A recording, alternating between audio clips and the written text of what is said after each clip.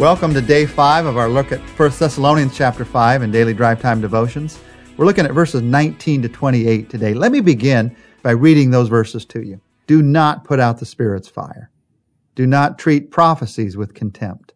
Test everything. Hold on to the good. Avoid every kind of evil. May God himself, the God of peace, sanctify you through and through. May your whole spirit, soul, and body be kept blameless at the coming of our Lord Jesus Christ. The one who calls you is faithful, and he will do it. Brothers, pray for us. Greet all the brothers with a holy kiss. I charge you before the Lord to have this letter read to all the brothers. The grace of our Lord Jesus Christ be with you. As you read these last verses of 1 Thessalonians chapter 5, it feels almost like Paul had talked to them and he didn't have much time to finish writing, so he tried to fit everything he wanted to say to them that he didn't get to say in the previous chapters in just these few verses. But obviously the Holy Spirit is the one who inspired Paul's writing. So even if that was his thought motivation, the Holy Spirit was inspiring this moment. And he just wanted to give us at the end of this book these strong encouragements about how to live the kind of life that God wants us to live. In many ways, to me, 1 Thessalonians 5 is about how to live the abundant life. The whole book, as we've looked through it, is about how to live the authentic life that God has given us to live. And this is how to live the abundant life. There's just some simple words of advice from the Apostle Paul, who had learned from Jesus how to live the abundant life, and he's passing it along to us. So let's just walk through these words of advice, beginning in verse 19 with this: do not quench the Spirit. Don't put out the Spirit's fire. This word quench was used of both light and fire. Don't darken the light. Don't put out the fire. The Spirit's prompting comes into our lives and tells us to stop doing what's wrong, to start doing what's right. It's really in those two areas. Stop doing what's wrong, start doing what's right. We're all familiar, I think, with that inner feeling that says, I feel like maybe God wants me to do something here. And I think we're all familiar with that inner feeling that says, I'm feeling like God doesn't want me to be here. This just doesn't feel right. Don't quench the Spirit. Now, how do you know? How do you know it's the Spirit and not just my idea somehow? I mean, I'm walking by an ice cream store and I see a sundae and I think the thought, God wants me to have that sundae. How do I know if that was the Holy Spirit? How do I know if I'm quenching the Holy Spirit by not going in there? Well, in a minute, as we walk through this, I want to give you 5 tests for a word from God. But right now, let's start with one test. It's interesting. I found I don't often feel prompted to do something unselfish without the power of the Spirit. If it's an unselfish thought, an unselfish action that you're being prompted to take, it's probably the Spirit speaking to you. When the Spirit prompts you to love someone, don't hold back. Don't quench that. Now, often the Spirit will prompt you to do something you don't want to do. And that's hard. That's hard to do. People often associate this Spirit's prompting with some undisciplined spontaneity. But I've found in my life it's more of a disciplined spontaneity. It's not a matter of just doing what you feel like doing. It's a matter of doing what you feel compelled by God's Spirit to do. And sometimes you don't feel like doing it, but you know it's what God wants you to do. Lloyd John Ogilvie said about this prompting of the Spirit, no great literature or art was ever produced by a person who worked when he felt like it. And when it comes to being a believer, he said, creativity is concentrated power from the Holy Spirit. So don't quench the Spirit. Don't quench the Spirit by saying, I don't have time to do that. Don't quench the Spirit by saying, I don't feel like doing that today. I'll do it tomorrow. Don't quench the Spirit by saying, I've got to study this before I do that. Don't quench the Spirit's work in your life. Now, in a moment, we're going to talk about how to test the Spirit's word. Wait for that. But before that, second word of advice here is do not treat prophecies with contempt. Now, when we use the word prophecy, oftentimes we think about telling the future. That's not what this is talking about. Prophesying in the New Testament is, well, F.F. Bruce called it declaring the mind of God in the power of the Spirit. It's not foretelling the future, it's forthtelling the Word of God.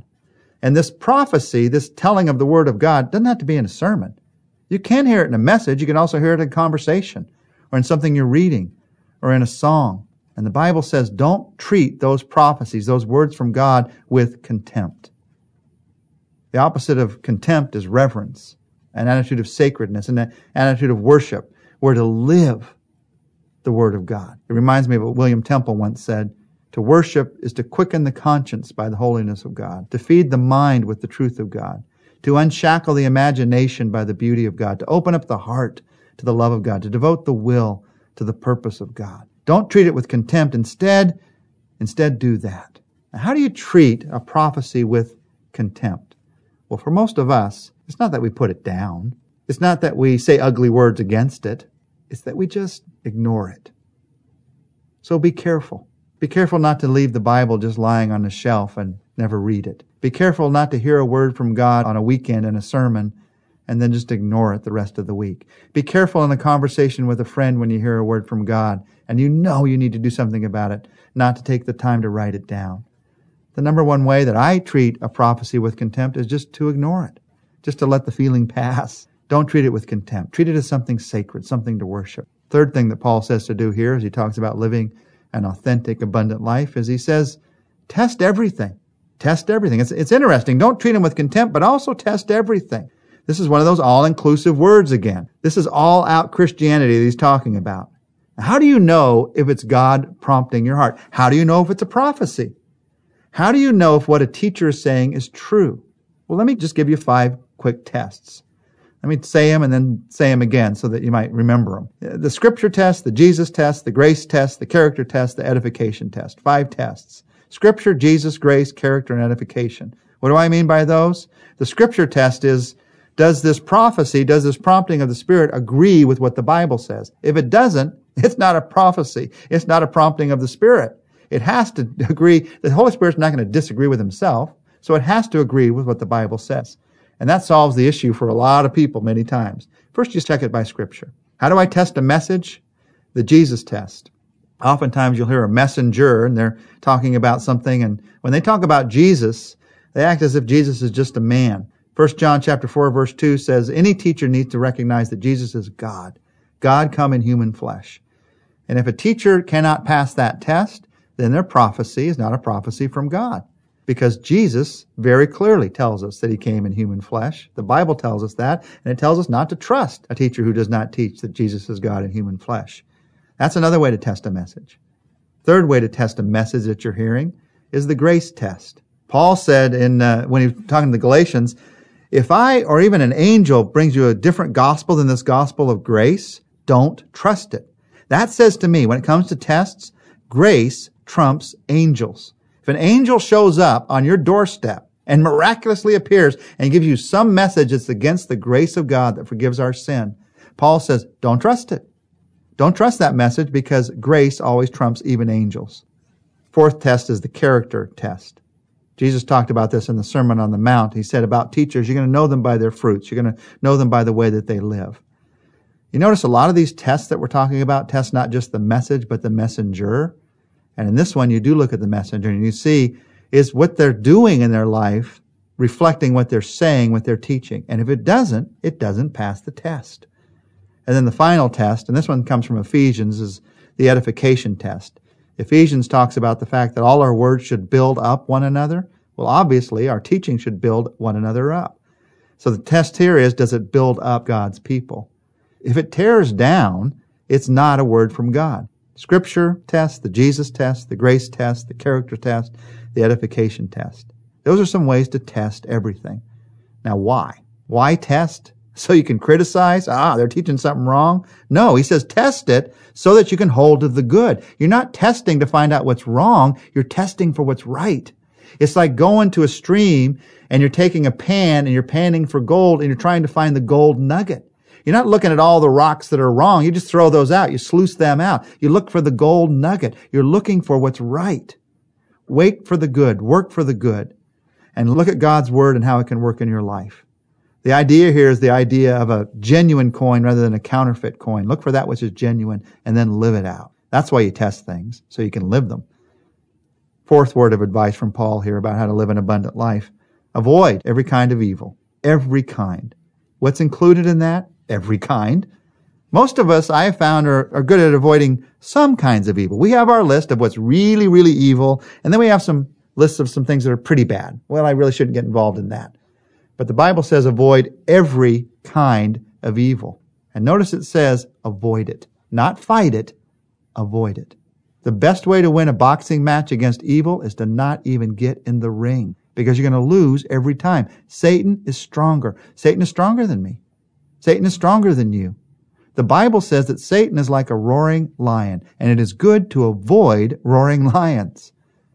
You might be frustrated right now in your life because you keep walking into the ring and you keep losing. It feels like you're bloodied and beaten every day of your life with some temptation that you're trying to fight and win the battle on your own. Well, these verses remind us, stay out of the ring. You can't handle evil in your life, so you need to avoid it. Now, Paul, as he talks about the kind of life that he wants us to live and the picture of what God has for us, ends with this prayer, 1 Thessalonians 5:23 and 24. Let me read it again. May God himself, the God of peace, sanctify you through and through, and may your whole spirit and soul and body be kept blameless at the coming of our Lord Jesus Christ. The one who calls you is faithful, and he will do it. We all know that when we're going to be in heaven with God, he's going to make us perfect like his Son. But how about on this earth? What about the in-between time? Well, here Paul reminds us that even now, God is sanctifying you. He's growing you through and through. At that moment, your whole spirit and soul and body will be preserved blameless at the coming of Jesus Christ. That is God's picture of your life, the abundance, the authenticity that he has for your life. And you may look at that and think, how in the world is that going to happen? How can I pull that off? Let me remind you of the last 4 words.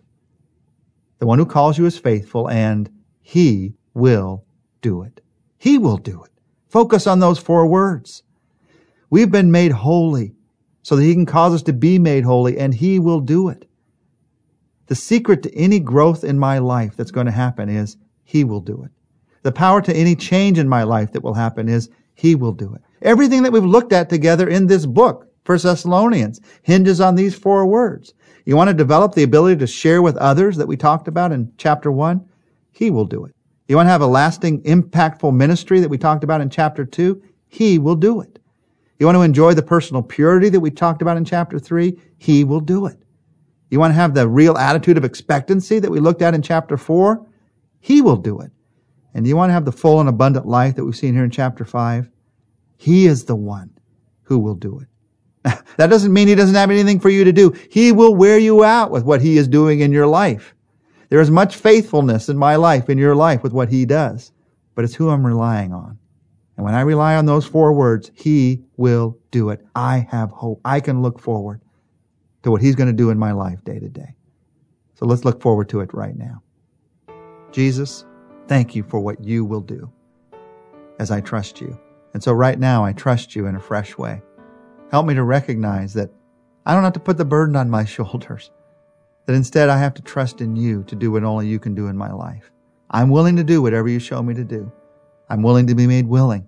I'm willing to learn to do what you want me to do. But I also recognize that the strength and the power in the end are going to come from you. And if that's where they're going to come from in the end, I want them to come from you in the beginning, right now, today in my life. So I lean on those words. I want to live those words. You will do it. Jesus, thank you that I can depend on you. In your name I pray. Amen. Well, make sure to join us next week. We're going to start a new book following up on this book. We're going to study through, right after 1 Thessalonians, we're going to take a study through 2 Thessalonians together.